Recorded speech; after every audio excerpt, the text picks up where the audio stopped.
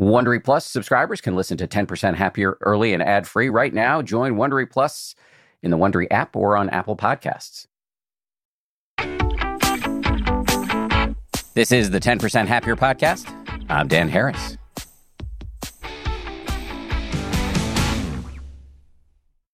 Hey, gang. Today we have what we in the journalism business call a big get. It's Malcolm Gladwell, author of 6 New York Times bestsellers, including The Tipping Point, Blink, and Outliers.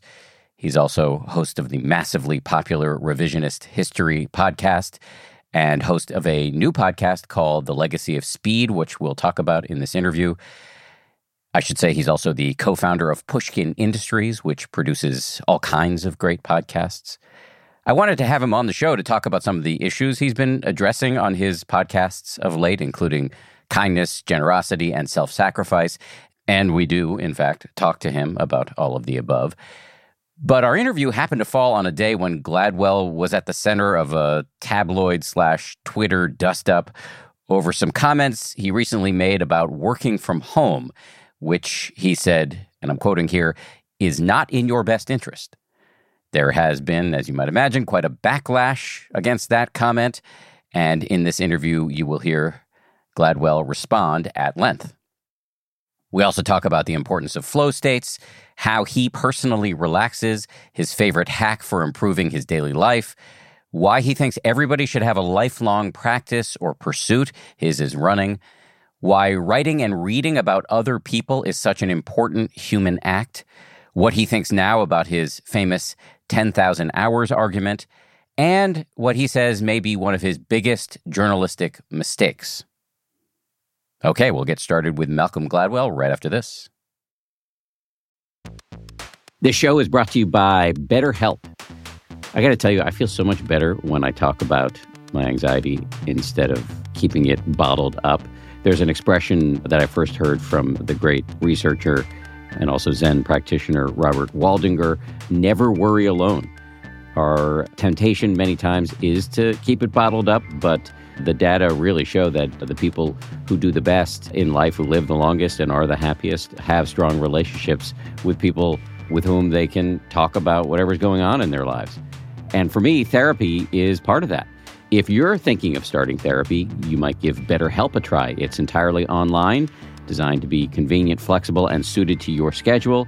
Get it off your chest with BetterHelp. Visit BetterHelp.com/happier today to get 10% off your first month. That's BetterHelp, HELP.com/happier.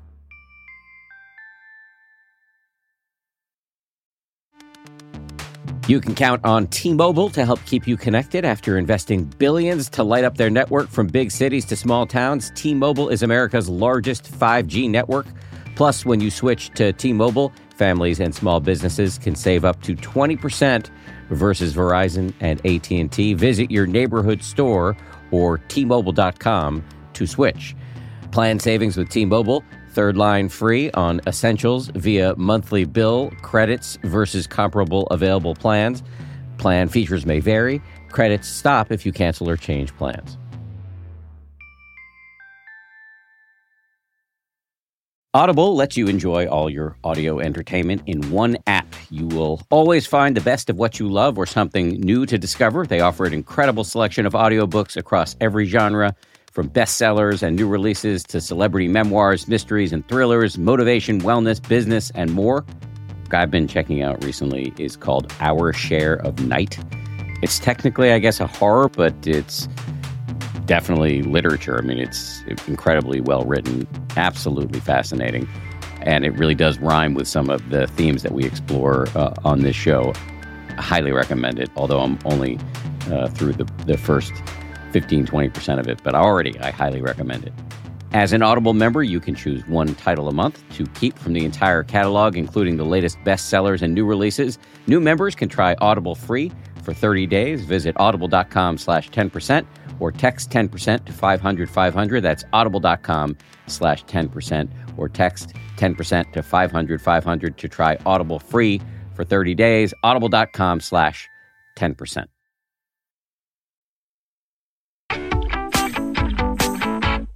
Malcolm Gladwell, welcome to the show. Thank you, Dan. So I'm prepped to the gills for this interview. I've got all these questions about issues related to the mind and how we do life based on your most recent episodes and some upcoming episodes and a new show you're launching. However, I did this thing I almost never do, which is last night, I went on Twitter and said, hey, I'm going to interview Malcolm Gladwell tomorrow. What should I ask him? And I was overloaded with questions. This has never happened where I got a ton of good questions. It seems like there's a bit of a kerfuffle right now about some comments you made about working from home. So I thought I'd just start there and get a sense of what's on your mind. You, I guess in another interview said, it's not in your best interest to work from home. Can you say more about what was on your mind when you said that? And are you surprised by the response? No, I'm not terribly surprised by the response. What I meant was, when I look at my own career and conversations that I've had with other people about how do they learn to be good at what they do? How do they come to find meaning and significance in their work? Their answers overwhelmingly were about the social experience of work. The answers are overwhelmingly not about what I learned this way, but rather what I learned from this person, what I observed, the lesson this person taught me. The same is true of my own life. I spent the first 20 years of my career going into an office every day, and I realized looking back on that was an incalculably important learning experience. And so I was simply making the point that I completely understand why going to the office every day has not been an option during COVID and is not an option for all of us all the time. But I just wanted to make the point that when you abandon the social context of work, you give something up. And I think we should be honest about what we're giving up under those circumstances. That's really all. I'm not prescribing to people how they got to live their lives. But if I hadn't gone to work for the first 20, 25 years of my working career, I wouldn't be here. I wouldn't be on a show. I wouldn't be any good at what I did. You know, I'm an old dude looking back on my life. So that was really all I was saying. We've never been face-to-face before, and although we're only digital, you don't look old for what it's worth. Oh, you're So your central point is, if I'm hearing you correctly, you're not wagging a finger at people who are working from home right now. You're saying, especially to young people, there's and you use the word incalculable amount to gain from being in a professional community where you can learn from others. Yeah, I think that on some level, most people recognize that fact. The problem is that, we've loaded a whole series of complications on that fact.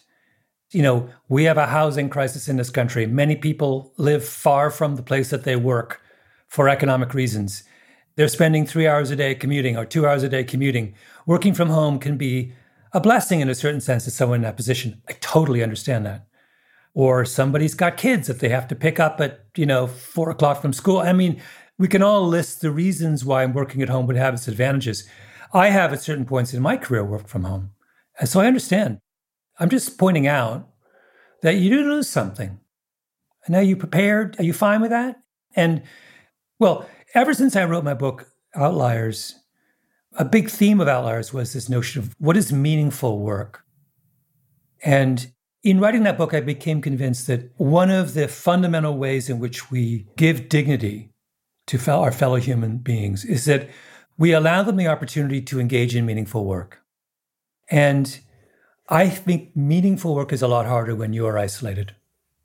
Some people can handle that and some people can't. And, I don't want to rush into a world where we are impoverishing a set of people just because it's a lot cheaper for companies to have everyone work at home. I mean, we can go in that direction. I don't know if that, at the end of the day, suits our interests. Do you work from home now? No, I work from the office from the beginning of COVID. We opened this office at the beginning of COVID, and we kept it open through COVID because I've moved into a new phase in my career where I'm doing collaborative work, really for the first time. A book is solitary work. A podcast is a group creative effort. And I found it really hard to do group creative work in isolation. So I felt it was very important that we have an office for my team and that we get together as often as we could. You said you weren't surprised by the response, but my Twitter feed, or my @replies on Twitter, ever since I became a happiness guy and transitioned out of journalism, I don't get a lot of tart replies. I was, maybe surprised isn't the right word, but it was worthy of remark how people took your comment as an out-of-touch rich guy telling people who have exigencies in their life how to live their life. Yeah. Well, I mean, I was unlucky enough to have some tabloids write about my remarks in a way that removed all nuance and subtlety. It's not the first time that's happened. So, and it's not really a conversation you can have on Twitter. Am I surprised at this point in my life that a Twitter conversation captures something less than the truth? No. So these things happen. This is not the first time I've been in the middle of a Twitter brouhaha, so I'm kind of not overly troubled by it. I read an interview with you where somebody asked you, do you care what other people think of you? And you said something to the effect of, not that much. Is that true? And if that still holds, is it valuable at a moment like this? Well, I mean, I wouldn't be human if I wasn't in some way sensitive to that. I mean, we're social beings. But I always try to keep in mind that what people call a Twitter controversy is not a real life controversy, right? It's a controversy involving the very, very tiny fraction of human beings who spend a lot of time on Twitter and take what Twitter says seriously, or who consume the Daily Mail gossip every morning. There are 380 million people in America. If you asked all 380 million what they think of Malcolm Gladwell's position on working from home, 379,900,000 would say, who's Malcolm Gladwell? So it's like, it's hard under those circumstances to get too worked up. I take your point about Twitter and social media generally. I guess, though, the deeper question for me is, how much armor do you have against other people's opinions about you? Because I know I care a lot, too much, and it's pretty easy for my day to get ruined with one stray tweet. Like I said, I don't get them that often. My days get ruined generally by other things. So I'm just curious, I would love to hear you hold forth a little bit on the extent to which you do or do not care, and any tools that you use to move through the world where you are. You said most people wouldn't know who you are, but I think most people do know who you are, and that comes with strain. Yeah. Well, it's not the first time this has happened. So I'm 58, almost 59. I've, in one way or another, been in the public eye for 20 odd years. Not always happily in the public eye. I mean, I've had a lot of success, but, there have been numerous occasions where people have taken shots at me. Each time it happens, it matters less. And also, the thing that's so weird about forums like Twitter is that people weigh the negative comments more heavily than the positive comments. So 10 people can say, I love that. But if 2 say something very nasty about you, you remember the 2. At least that's your initial response. And I've learned to reverse that. Like, I was sitting outside having a cup of coffee this morning before I came into work, and 2 people came by and said, are you Malcolm Gladwell? I love your stuff. Like, that's the reality of what my days are like. People never come up and say nasty things. They say nice things. I continue to sell books and people continue to listen to my podcasts. There's plenty of people out there who like what I do, and that ought to be sufficient. We can't say that you're a failure as a public figure if 100% of the world doesn't agree with you at all times, right? That's a crazy standard. Joe Biden, the president of the United States, the man who is arguably more important than any individual in the world, what's his approval rating right now? It's like 35%, If Joe Biden took that as serious as we want people to take Twitter comments seriously, he wouldn't get out of bed in the morning, and he wouldn't have been able to pass the climate bill last week, right? Like, let's just put all this in perspective. You have to do what you want to do with your life and put all of this kind of noise, you have to push it aside. I hear at least two things in there that are scalable from your experience to the rest of us. One is, you said each time it happens, it matters less. I mean, it's kind of an exposure therapy to criticism. Mm-hmm. And the other thing I heard was your kind of hacking of the hardwired, evolutionarily bequeathed negativity bias that exists in all of our brains and minds. You're saying, I'm not going to let the two negative tweets color my opinion of an event. I'm going to focus on the 10 positive ones or the people who stop me on the street. Yeah. Yeah, I mean, it's very important to understand that what's different in the world, in many, many ways, it's a very good thing, that for the first time in history, you have exposure to what people who are not part of your life think of you, right? There was no mechanism for that 50 years ago or 15 years ago, or certainly not 200 years ago. Virtually all of your feedback was from people who moved in your orbit. Now, someone can say whatever they want. You don't even know where they're from. So it's just a weird moment, and you have to kind of keep that in mind. Okay, like I said, I actually got some very thoughtful questions coming over the transom via Twitter. We'll get to those later. I want to talk about some of the episodes you've been running on one of your podcasts, Revisionist History. In a recent episode of that show, you talk a lot about the idea of kindness and a kind of kindness contagion, how kindness can lead to kindness. Can you describe the episode in question here, that sort of give us the backstory, and then explain a little bit how you landed on this conclusion about the transmissibility of kindness? Yeah, I'd always wanted to do an episode about when I was a kid in high school in the end of the 70s, at the end of the Vietnam War, there were this flood of Vietnamese refugees. And my parents were part of a group of people who sponsored 3 refugees from the former South Vietnam. And they were a part of our lives for years thereafter, even up until my father's death. You know, one of them came to his funeral and would come to birthday parties. And it was one of those kind of slightly magical stories about 3 people. They showed up without speaking English, without a dime to their name. And they all went on to have an education. They started families. Their kids are doing the most amazing things. And I always wanted to do something on that, sort of understand what that was about. Why did this random group of people from small town Southern Ontario, where my parents are from, how did they come to welcoming these strangers into their home? And why did it work? So I went home to see my mom in February, and I asked her to invite the group, those of them who were still alive, because they were all in their late 80s and 90s, the group of people who had gotten together in the late 70s to bring over these refugees. And they all came over for tea, and I just recorded the conversation. And then sort of wondered, you know, what I would do. You know, I didn't really have any more in my head than that.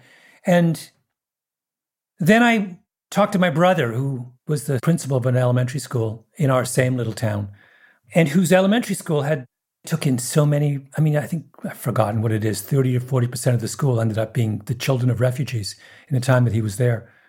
I just had him tell stories about what that was like. And then I just sort of put the stories together. It was a very sort of simple, but I was struck by how untraumatic the stories were, that nobody gave up their lives to bring in these people. Nobody took on an extra job to support them. It was this kind of lots of people doing small acts that added up to something big. And that was the kind of very, very simple, very, very obvious, but I thought very beautiful insight from all of these stories. I've been writing a book for the last 4+ years about love and kindness. And I've been thinking recently, you know, we hear a lot about the banality of evil, but there's a humdrumness to kindness too. It doesn't have to be operatic. It can be pretty basic. But let's get to this notion of how kindness can beget more kindness. What did you learn about that in the course of making that episode? Well, you know, one of the very interesting things that I didn't really pull this out in the episode as much as perhaps I should have, is that my parents were, like I say, part of this group of say 10 people back in the 70s who brought over the refugees. And when you talk to starting with my own parents, one of the reasons they did that is that their parents had done that. My father's parents, my grandparents in England, they welcomed a stream of people into their home when my dad was growing up. Same with my mother's parents in Jamaica. And then when my mother went to England in the 50s as a kind of black student in a kind of foreign land, she was welcomed into people's houses. It was made manageable by the fact that all these strangers would just have her over for dinner or on a weekend or something, and just made her feel at home. So there was this kind of practice that was being passed down from generation to generation, that this was not some kind of heroic thing, but it was just part of what you do as a human being, is you welcome strangers into your home. And I see that as that kind of hereditary practice as being a powerful part of how kindness persists in the world, that you see it being modeled and it just becomes part of your repertoire of behavior. I mean, it's humbling to hear the story, though, because, I mean, I like, and I think we all like to think of ourselves as good people, but I don't know that I would take a stranger into my home for an indefinite period of time. Would you? I don't know. It would be, well, no. So, very interesting point. So, if they had been asked to do that, then we're moving beyond kindness to sacrifice, to something much harder. The beauty of 10 people getting together and sponsoring Vietnamese refugees is that you have enough resources that no one has to bear the burden, right? So if it had just been my parents, they would have had to take 3 refugees into their home, and they wouldn't have done that. We didn't have space. That would have been an incredible burden. Both my parents were working at that point. But that's not what happened. 10 of them got together, pooled their resources, and got an apartment in town and just checked in with them. And, 10 people checking in on 3 people and helping them is a very different story than one person. The more people who engage in act of kindnesses collectively, the easier it gets. And that's a crucial part of it. It has to be manageable if you want the kind of kindness virus to spread. If you make it impossible, no one's going to do it. You touched on this a little bit, but can you say more about the difference between sacrifice, kindness, and generosity? Yeah, I was sort of struck when I was along these same lines. I was trying to kind of come up with a commitment scale for what it means to be good to someone else.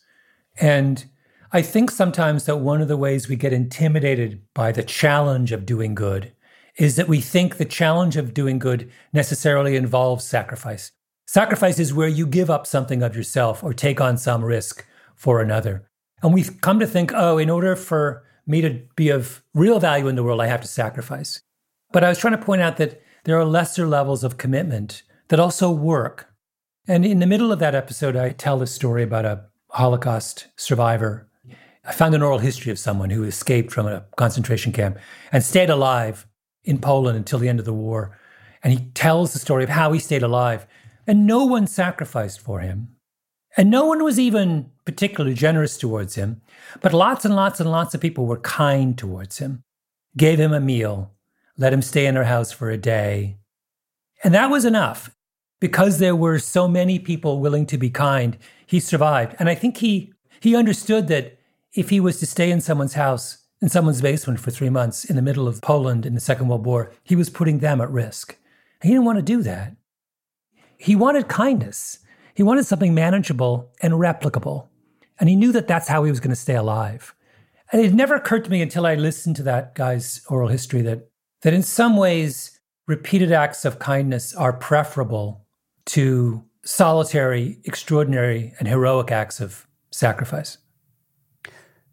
Let me move on to another set of episodes on revisionist history. You dedicate 3 episodes to a human experiment on starvation, which, while not solitary, does strike me as a pretty extreme act on the part of the participants in this experiment in sacrifice. Can you describe the experiment in question and then maybe tell us a little bit about what you learned about self-sacrifice in the course of this reporting?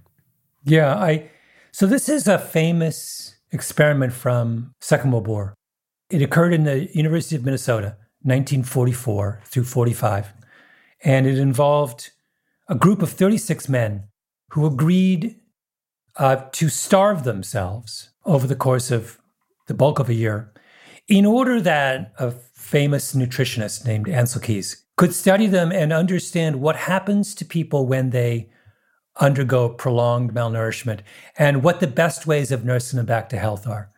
And the feeling was that during the Second World War, there were millions of people around the world who were suffering from a lack of food and who would need to be rescued after the war. And we did not know how to do it. We didn't know how much to feed them, what to feed them, when to feed them. We didn't know what was wrong with them. We didn't know, what does it mean to starve for 6 months? Scientists had no clue. So these guys essentially offered themselves up as guinea pigs in pursuit of that notion. And so these 3 episodes are the story of what happened to them. And I'm also preoccupied with the question of, would we do a kind of experiment like that today? Could we do an experiment like that today? And the answer is we couldn't. We don't allow experiments like that to happen anymore. And I don't know why. Because the more you get into the story of these men, the more you realize that A, they suffered tremendously. I mean, many of them had eating disorders for the rest of their life. They had health problems that dogged them for the next 50 years. But almost every single one of them would have done it over again. They felt that they learned so much from the experience, and they were so proud of how they contributed to our understanding of how to help others. They felt that their moral horizons had been so expanded by that process of sacrifice that they considered it to be one of the most important things they'd ever done. And I, in considering the question of whether such an experiment could be done today, I entertain the notion that we don't understand that idea of self-sacrifice anymore.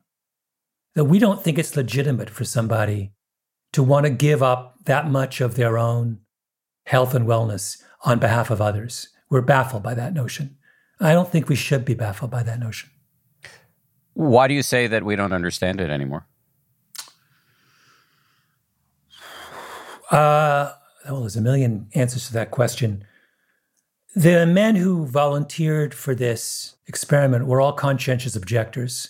So they were men of deep religious faith, whose faith made it impossible for them to fight in war.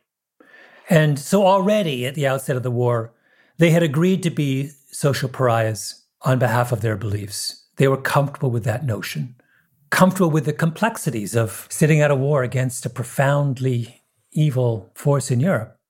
And were struggling to find some other way to contribute to a society that they were, in that moment, turning their backs on. And that willingness on their part to kind of engage with the complexities of their moral position is something that I don't want to say it's absent today, but I want to say that we're not as comfortable with that today. In one of the episodes, I talk a lot about how much controversy there was about human challenge trials for COVID. A human challenge trial is where, in order to speed up research into stopping COVID, a healthy person agrees to be infected with COVID. And the amount of ink that was spilled in the medical ethics community decrying this practice, saying we can't possibly allow people to do this.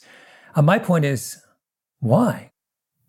Why can't someone say, I'm willing to take a risk on behalf of the millions of people who are being struck down by this disease? There's something about the kind of notion of thinking about your obligations to the collective that's harder today than it was back then. What do you think's going on there? I mean, would you tie it to my understanding is that there's, I don't know how you measure this, but there's been a rise in self-centeredness among Americans. Potentially another alternative explanation would be what is often derided as safetyism. Mm-hmm. The idea that there's this kind of nanny state culturally and actually telling us we can't do things. Mm-hmm. Do you have a sense of what's driving this de-emphasis on self-sacrifice? I don't have a good or simplistic answer. I mean, I think it's all the things you've described. Mm-hmm. I think a lot of it comes from a very good place, which is a lot of what was called noble self-sacrifice in the past was not that at all. It was exploitation. And I think that we're very sensitive. Maybe we've overcorrected from that. But you have to remember that not long after that experiment I described was the Tuskegee syphilis experiment, right? Where a group of African-American men were unwittingly used as guinea pigs in an incredibly harmful experiment around what syphilis does to people's bodies. And the scientific community had no problem justifying that at the time of the experiment. So, I mean, there's plenty of cases where the human desire to volunteer for these kinds of things has been exploited. And so I think we're legitimately sensitive to that, but I don't think that, I think we've gone, maybe in some senses, we've gone too far. We'll be right back with more Malcolm Gladwell after this. The weather is getting warmer. Time to ditch my jackets and sweaters for shorts and tees. I used to waste my money on clothing that would only last one season. That was until I found Quince. Now I've got high-quality pieces that never go out of style that I will be wearing year after year. Quince has all the seasonal must-haves like 100% European linen shirts from $30, performance polos, and versatile flow-knit activewear. The best part, all Quince items are priced 50 to 80% less than similar brands. By partnering directly with top factories, Quince cuts out the cost of the middleman and passes the savings on to us. And Quince only works with factories that use safe, ethical, and responsible manufacturing practices, along with premium fabrics and finishes.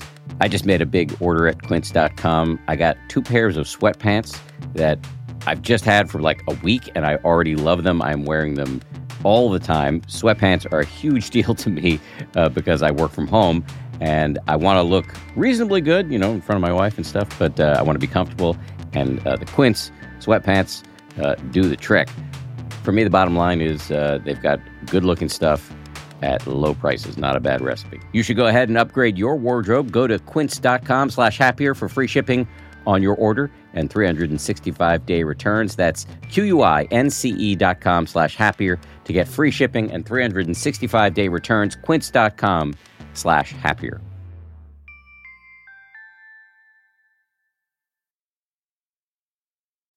At Amica Insurance, we know it's more than just a car. It's the 2-door coupe that was there for your first drive, the hatchback that took you cross-country and back, and the minivan that tackles the weekly carpool. For the cars you couldn't live without, trust Amica Auto Insurance. Amica. Empathy is our best policy.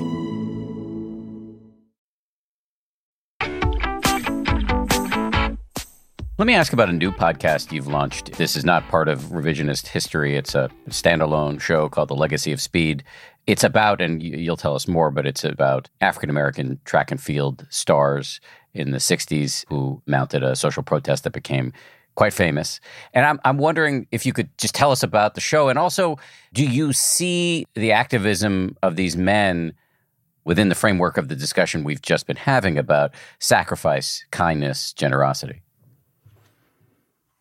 It's an interesting question. So, yeah, this was a podcast that Tracksmith, the running brand, came to us with this idea, like, can we do a podcast about that iconic photograph from the 1968 Mexico City Olympics of Tommie Smith and John Carlos on the victory stand of the 200 meters with their heads bowed and their black gloved fists raised and their black knee socks, you know, making the Black Power salute in sympathy with, you know, what was going on in the United States in the civil rights movement. You know, it's one of the most famous photographs of the 20th century. And there turns out to be this extraordinary story behind it, both about the fact that all of these guys are from the same place. They all went to San Jose State, all coached by the same guy, a guy who revolutionized the way we think about running. They were all inspired by Harry Edwards, who's still an incredible force in the social justice fight. And they were all challenging the notion that an athlete did not have a right to speak to the world outside of their sport. And in that moment, I think changed forever our definition of who has a right to speak up. In many domains, there was a feeling that your job was to stay within the boundaries of that domain. If you were a mailman, you delivered the mail. If you were a musician, you played music. If you were an athlete, you ran or you jumped or you dribbled a basketball. You were not allowed to kind of step outside of that role and speak to other stuff. When Colin Kaepernick does it a couple years back, in the 21st century, he's blackballed by the National Football League. So there persists to be this notion that says that you cannot be fully human and raise your voice as a human being if you are in one of these kind of subcultures. The podcast is an attempt to examine that question and understand, where did these guys, they're all in their early 20s, they have no money, who basically hold a middle finger up to the world and say, you know what, I'm going to speak up because I'm a young Black man and it's 1968 and I'm not going to turn down this opportunity to make myself heard. And it's just like, it was an insanely fascinating story to tell. Did they pay a price for it? Did their act become a kind of self-sacrifice? Oh my God. They totally paid a price for it. I mean, they were sent home from the Olympics. They struggled to find jobs afterwards. It took them years to kind of find their place back in the world, in the sport. Death threats, and they were denounced. And I could go on and on and on. They came home from Mexico City to the most kind of loud and resounding chorus of boos and hatred and vitriol. I mean, in a way that we were talking about Twitter earlier. I mean, Twitter has nothing on what those guys went through. You know, Twitter's a walk in the park compared to, you know, what they had to deal with. I mean, it's extraordinary in retrospect. You mentioned briefly their coach. I believe you've described the running coach, I think his name is Bud Winter, as bringing a kind of meditative approach to running. Can you say more about that? Yeah, so this is this fascinating thing. There was a prevailing notion in sport up through the 1950s and 60s that if you wanted to run as fast as you could possibly run, the way you did that was to grit your teeth and to tense your upper body and to furiously drive your arms back and forth and to kind of will your way to victory. And this guy, Bud Winter, who's this track coach at San Jose State, has an experience in the Second World War where he's part of a team working with pilots, trying to deal with mental breakdowns, psychological breakdowns by pilots. And they come to understand that the way to help pilots deal with the extraordinary stresses they were under was to teach them how to relax. The path to peak performance in something as extraordinarily demanding as flying a World War II fighter plane in combat was to teach someone through various forms, meditation, relaxation techniques, to do the opposite of obvious effort. And Winter takes that idea and says, this must be true of sprinting. That this idea that obvious effort is the only path to peak performance is wrong.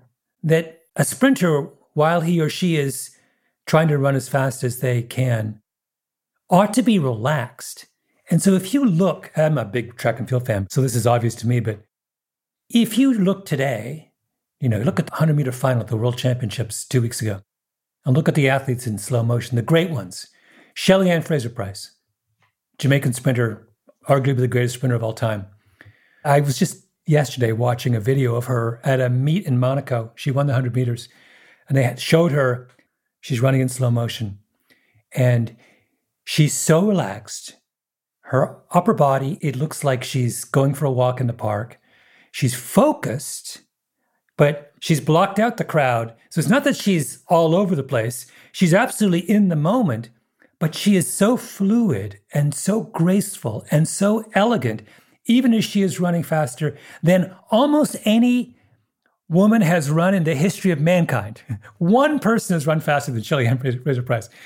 That idea now it makes sense to us, was so deeply paradoxical and controversial in the 1960s. I mean, and this guy, Bud Winter, was the guy who convinced the world that no, you have to retreat from the extremes if you want to perform at the extreme.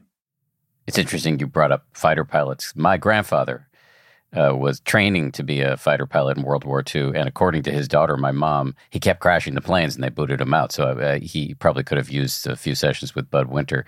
But on the track tip, you were talking about this sprinter and her level of relaxation. By contrast, I don't know much about track, so I'm probably going to mangle or misidentify this person. But I think there's a famous video of Jackie Joyner-Kersee running the hurdles and getting into her own head and starting to clip the wood on the hurdles, and it all kind of falls apart. And so that seems like the opposite of flow. Yes.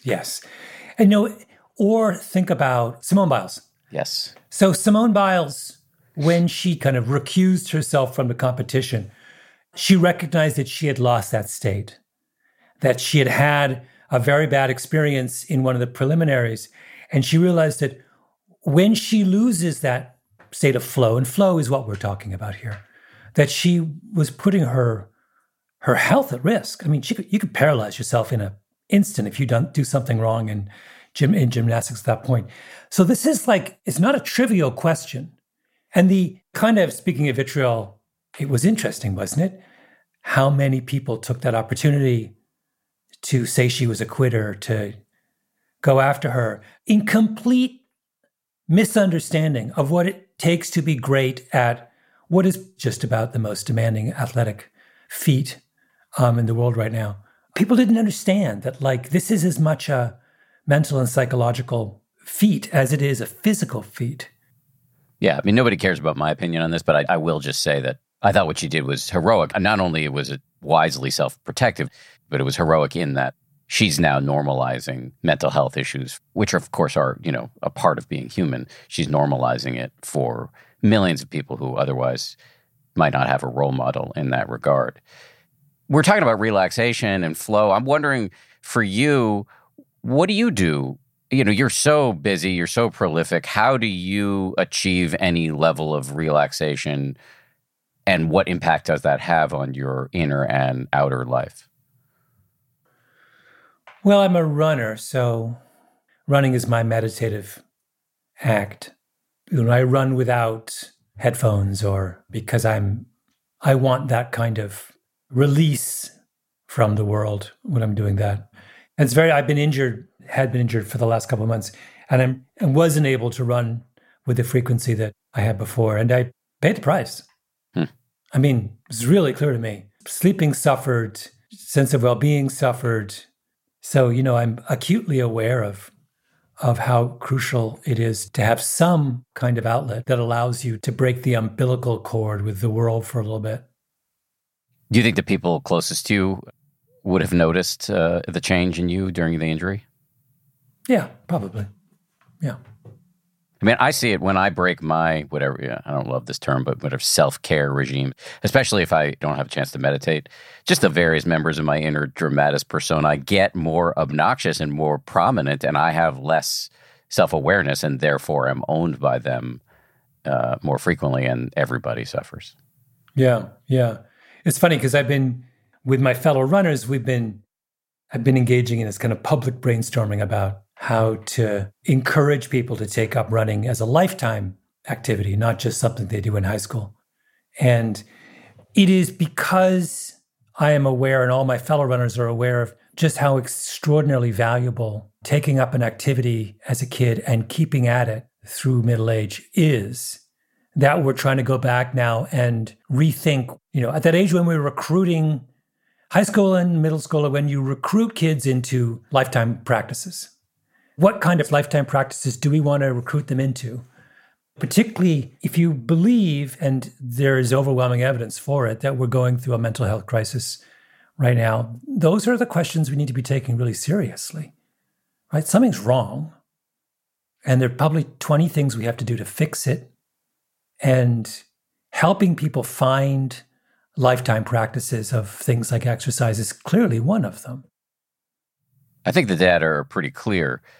Even before the pandemic, we'd seen pretty significant spikes in anxiety, depression, addiction, loneliness, and suicide. And that went, unfortunately, on steroids. And I don't say that in a glib way in the pandemic.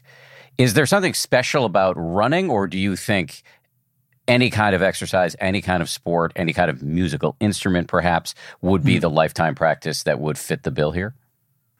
Well, as a runner, I'm obliged contractually to promote my sport. But no, do I think? No, there's obviously any number of, my father was not a runner, but he was a gardener, and he walked the dog religiously. It's the same thing. There are any number of things that can function in this way. I remember years ago when I was just starting out as a writer, I remember coming across this study. I think it was from the 50s or 60s. It was such a fantastic study. I've never forgotten it. It was a guy trying to figure out who got colds. So he studied a massive group of people and had them mark how many colds they got over the course of a winter. And what he discovered, he saw a relationship. Now, was this, correlation or causation. He saw a relationship between what he called the number of worlds people belong to and the number of colds they got. And the more worlds you belong to, the fewer colds you got. So, for example, you're someone who coaches Little League, is an active member of your church, has a job, collects stamps, and loves cycling. That's 5 worlds. And his point was the person with 5 worlds gets fewer colds than the person who just works 60 hours a week. And his reasoning was that, by the way, the person who's in 5 worlds is exposed to way more people than, but it wasn't physiological. It was that if something goes wrong in one of those worlds, you have 4 others that will raise your spirits. You lose your job, but then you go to church on Sunday and you've got a community that supports you. And then you go and coach Little League and the kids are delighted to see you. And then you go home and you work on your stamp collection and you feel better. And then you go for a long bike ride. And his point was like, you need to have buffers. And the more buffers you have, the healthier physically you'll be, the less toll stress takes. And that's what we're talking about here, is can we give people these other worlds to belong to, introduce them to new worlds, and that'll help them down the way. I might argue that if you strip this down to the struts, if you get down to the nub of this, yes, it is passion, intellectual engagement, but on a even simpler yet deeper level, it is human connection, and we are social animals and overlook that to our peril. Yeah. It sounds like, Dan, that you're making a statement about working from home right now. Well played. Well played.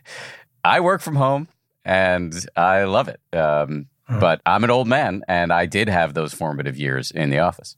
Yeah. Yeah. I read this thing the other day. There's a book coming out by a guy who was one of the lead pollsters at Gallup. And this is not something new, but I love the way he described it. In his book, I haven't read the book, I just saw a reference to it. He describes this new trend, which was for years and years and years and years, Gallup has been asking Americans to rank their well-being on a scale of 1 to 10. And, you used to see the classic bell curve. And he says, now you don't see the bell curve anymore. What you see is some portion, large portion of people are doing better than ever. They're 10 out of 10. Never used to see that many people who were 10 out of 10. Totally new. And at the same time, there's a huge number of people who are 0 out of 10. He's like, we never saw this bulge. So you've gone from a bell curve to a double humped camel. Now, this actually, not to come back to the working from home thing, but this explains the level, I think, of response to the working from home comment. There legit are a large group of people who are way happier with the way their life is right now than they were before. No question about it. It works for them, right? And then there's another group of people who are now at 0 and didn't used to be. And the question is, how do you resolve that? I don't have a good answer to that. But the conversation cannot be entirely dictated by the 10s, right? And the fact that someone is a 10 and who does love the way that, let's say, remote working doesn't mean that there aren't out there people who are 0s, who are really suffering. And the trick is to find a way to engage with both those people and create some kind of middle ground. Now, here's the hard part. Let's assume I'm a 10 and I've decided to work from home. Is my presence in the office necessary for the 1 to become a 4 or a 5? That's the hard question, right? In other words, let's say you're someone who benefited from and learned from an in-office working environment for the first 20 years of your career. Now you're working at home and you love it. Master what needs to be mastered. You've made all the relationships. You're at the top of the pyramid, so you're not worried about getting fired. Blah, blah, blah. But what if by being at home, you are depriving the young generation of the kind of in-person knowledge transfer that's necessary for them to develop and be happy? I'm not pretending I have an answer to that, but that's the hard question, right? The really hard question. I think it's a really good question. I was just talking to my agent yesterday in his office in New York. He was visiting the New York office from his home office in LA, and he was saying just what you were saying, that he does not need to go into the office, but does, because as a leader in his firm, he wants to be around the younger people who need to learn from the elders. Yeah. I mean, it's complicated. We'll be right back with more Malcolm Gladwell after this. Man, that sunset is gorgeous. Grill, patio, sunset. Hard to get better than that. Unless you're browsing Carvana's inventory while you soak it all in. Oh, burger time. So sit back, get comfortable. Carvana's got thousands of cars under $20,000 just waiting for you. I could stay here forever. Carvana, where car buying meets comfort meets convenience. Download the app or visit Carvana.com today. The spirit of performance is what defines Acura, and now it's electric. Introducing the ZDX, Acura's most powerful SUV yet. Crafted using the same formula that brought them electrified supercars and multiple IMSA championships, the ZDX has track-tested performance that packs an energy all its own. Unlock the energy and order yours at Acura.com.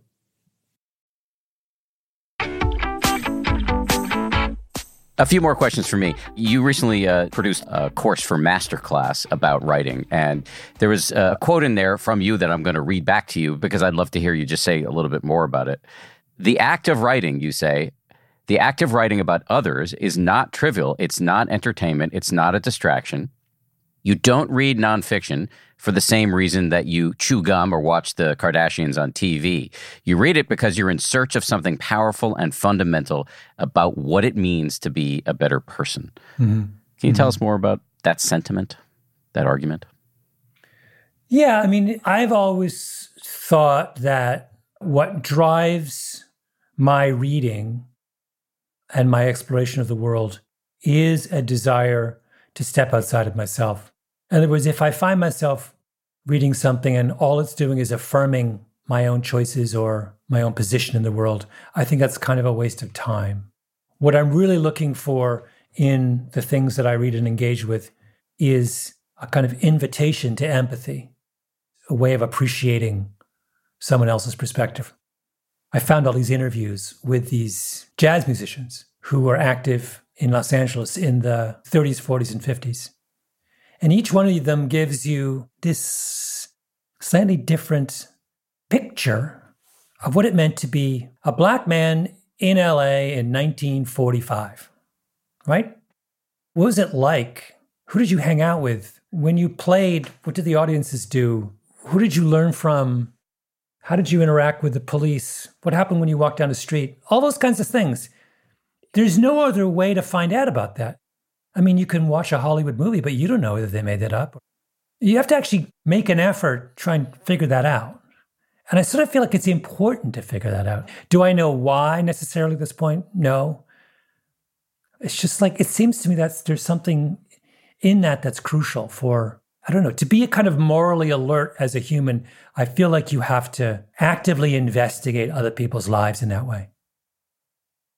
Let me get some of the Twitter questions because they're along these lines about, how we view and treat each other species-wide these days. Here's one of the questions from Thomas Harbinson. He says, has the world entered a tipping point in political discourse where understanding and consideration is no longer capable in a constructive manner? If no, how do we avoid getting there? And if yes, how do we move away from it?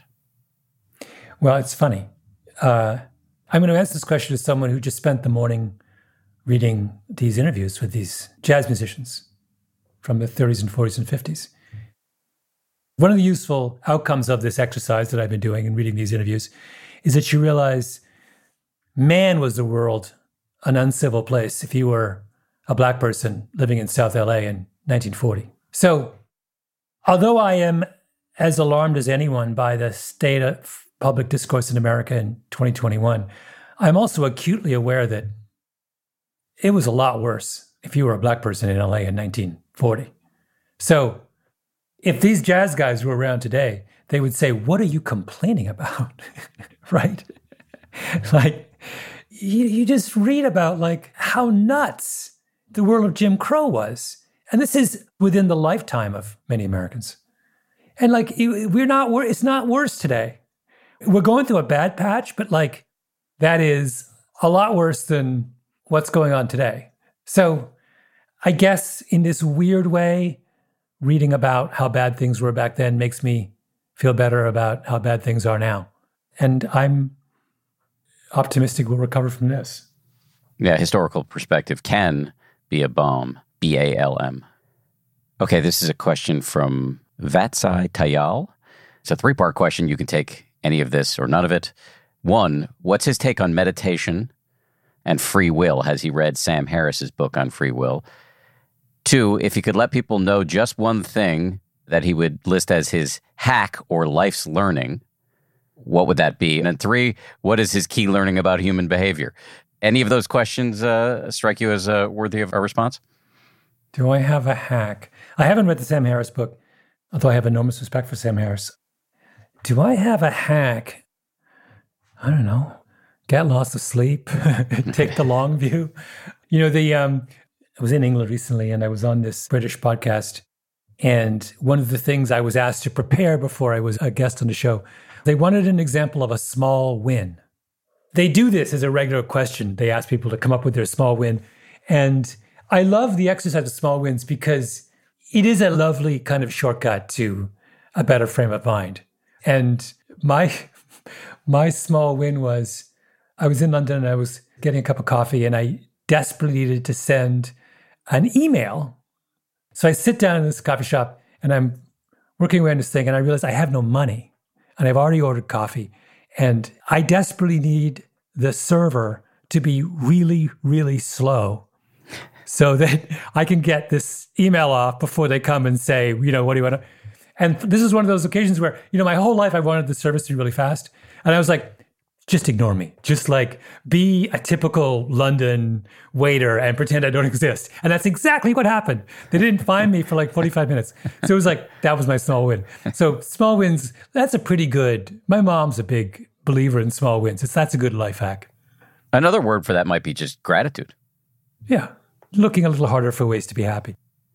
Richmond Stace, otherwise known as the Pain Coach, asks, what is MG's view on 10,000 hours now?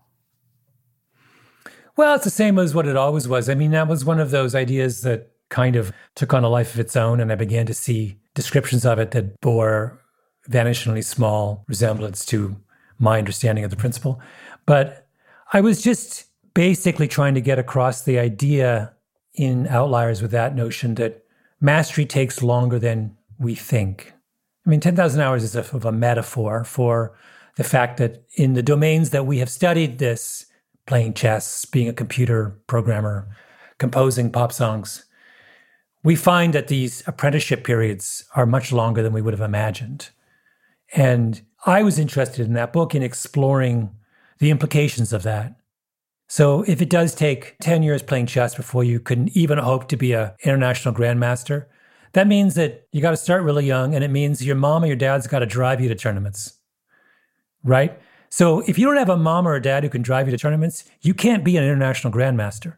I mean, but I defy you to find an international grandmaster who didn't have a parent capable of driving that person to a chess tournament, not just once, but over and over and over and over and over and over again, right? So that gives you a powerful perspective when people say, well, why are there no international chess grandmasters from disadvantaged backgrounds? Hello? Because 10,000 hours means you got to have a parent who helped you out, right? And if your parents are working 2 jobs, then it's not happening, is it? Or if you're living so far from a place where chess tournaments are, it doesn't work. I was trying to get at the social structure, the implied social structure behind expertise. And people focused on the math there of the specificity of 10,000 hours. And if I'm hearing you correctly, that's a metaphor for a shitload of time. Yes, exactly. Last question here. It's from somebody named Milk Toast, which is, I think we need more Milk Toast on Twitter. Ask him what he's ever been wrong about. Lots of things. I mean, wrong means can mean many different things. Typically, I think that the category of wrong that's most meaningful is where you make the mistake of drawing a declarative conclusion about something where no declarative conclusion is called for. So where knowledge is evolving, either the world's knowledge or your own knowledge, right? So what it means to learn from being wrong is more than simply changing your mind. It's retreating from that kind of false certainty. So to give you an example, years ago, I wrote a piece, God, I regret it to this day, about a woman named Susan Love, who was a medical doctor who took a stand against hormone replacement therapy in postmenopausal women. She thought this was untested and dangerous, and there were all kinds of consequences. And all the big scientists in their studies said, no, no, no, no, no, shut up. You don't know what you're talking about. And then it turned out that we hadn't done the right kind of studies. And so we did the right kind of studies, and we discovered, lo and behold, Susan Love was right. And I wrote a piece about Susan Love before the definitive studies came out, in which I basically belittled her for standing up to scientific consensus without ever asking the question of whether this was a conclusion about which we could be definitive about. It was a huge error. Like, I think we can be definitive about the world is getting warmer, because there's been a million studies, many different ways, and you can say something weird is going on with the weather. But if you spent more than 10 minutes, when I wrote that article, examining in detail and talking to people about, wait a second, how good are the studies that we have on hormone replacement therapy? And if you dug into it, you would discover they're not that good. And that's what Susan Love is saying, right? I would never have written that article. So that was a case of a kind of journalistic hubris, where you make 2 calls or 3 calls on a difficult subject and you think you've mastered it. You know, I wish I could say that was the last time I ever did that, but I don't think it is. I think that many of us in journalism continue to make that mistake. I mean, I was very upset at myself for that error, but it took years for me to get upset at myself for that error, right?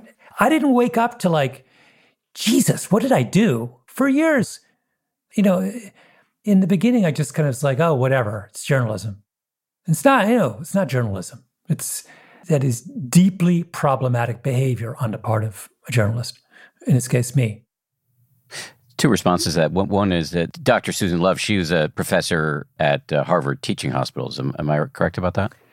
I think so, which is why I think she was so interested in this. Yeah, well, the reason why I bring it up is because if it's that Susan Love, she was a frequent visitor to my childhood home in Newton, Massachusetts, because she was a colleague of my father's. Oh, my God. Yes, and I do remember Yes, she her. was a breast cancer doctor. Yes, so was my dad. Oh, and I see. Susan Love God. was a regular house guest, and if my memory serves, just an awesome person. But as to what you're describing as a mistake, I wonder if this is kind of an example of the upside of the negativity bias, because it's obvious just hearing you talk about it, how exercised you are about this perceived error to this day. And maybe that's good. Maybe that fear or shame or remorse or whatever you want to call it is inoculating you against future errors. Inoculation is a strong word, because I don't think one experience like that is sufficient, because I think it's very, very easy to fall back into the trap. But I think it definitely sensitized me to this tendency in me and in others. But in this, we're talking about me. So it sensitized me to that error, that category of error. And then I compounded the error, because what I really should have done is I should have written a mea culpa. And I didn't. I should have at least called her up when the world finally turned and people woke up to what she was saying. I should have called her up and said, X number of years ago, I did you a disservice. I didn't do that. It's hard to say, I screwed up. Really is hard. This is turning into an unexpectedly humbling podcast. That was not my design. I just want to say, as a fellow journalist, I've made many, many errors. I once killed a company that wasn't dead on national television. I covered the Iraq War and the run-up to it, and even though I was personally incredibly skeptical, I think the media did not do a great job and did not cover itself in glory in the run-up to the Iraq War, and I was part of the mainstream media, so I bear some of the responsibility there. I would say history will adjudge. One of the biggest acts of journalistic malpractice over the last 20 to 30 years has been our failure to wake up, or belated waking up to climate change, and I was a part of the mainstream media for that whole period of time. So it is hard to do this public work without screwing up consequentially repeatedly. Mm-hmm. Mm-hmm. Yeah, I think that's true. Is there something I should have asked but didn't? I don't know. I think we've done well, don't you? I do. Before we go, can I just push you to plug a little bit anything that's on your mind to remind us about? Well, we did 6 episodes of Revisionist History. We took a little break for the month of August. We will come roaring back with 4 more in the fall, and I would encourage people to subscribe and tune in. And Legacy of Speed as well. We've got 4 or 5 episodes out already, and I have 2 things I would love people to listen to. Malcolm Gladwell, pleasure to meet you. Thank you for coming on the show. Thank you so much, Dan. Thanks again to Malcolm Gladwell. And thank you as well to everybody who works so hard on this show. 10% Happier is produced by Gabrielle Zuckerman, Justine Davey, DJ Kashmir, and Lauren Smith. Our senior producer is Marissa Schneiderman. Kimmy Regler is our managing producer, and our executive producer is Jen Poyant. Scoring and mixing by Ultraviolet Audio. And we'll see you all in a couple days on Wednesday for a conversation with a fascinating human being, Jay Garfield, who is a Buddhist scholar, and he's going to go deep on this issue that we've touched on many times on this show, but it's both hard to understand and massively life-improving when understood, if only fractionally, the notion of not self or selflessness. Jay has just written a book on this, and he's going to argue that you are a person, you are real, you just don't have a self. I'll let him unpack that on Wednesday. See you then.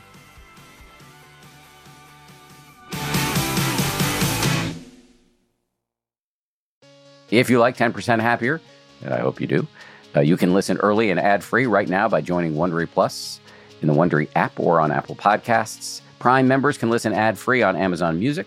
Before you go, tell us about yourself by filling out a short survey at Wondery.com/survey. Once upon a beat. Remember those stories and fables that would capture your imagination and you couldn't wait to see how they would unfold? And now, when you read them as an adult, you think, some of these old tales could use a fresh spin. We have a perfect podcast to bring you the stories you remember, remix, and reimagine for the kids in your life today. Join me, DJ Few, and my trusty turntable, Baby Scratch, as we spin up new tales in the New Kids and Family podcast, Once Upon a Beat. Wondery and Tinkercast are bringing you a jam-packed, music-filled weekly party where hip-hop and fables meet.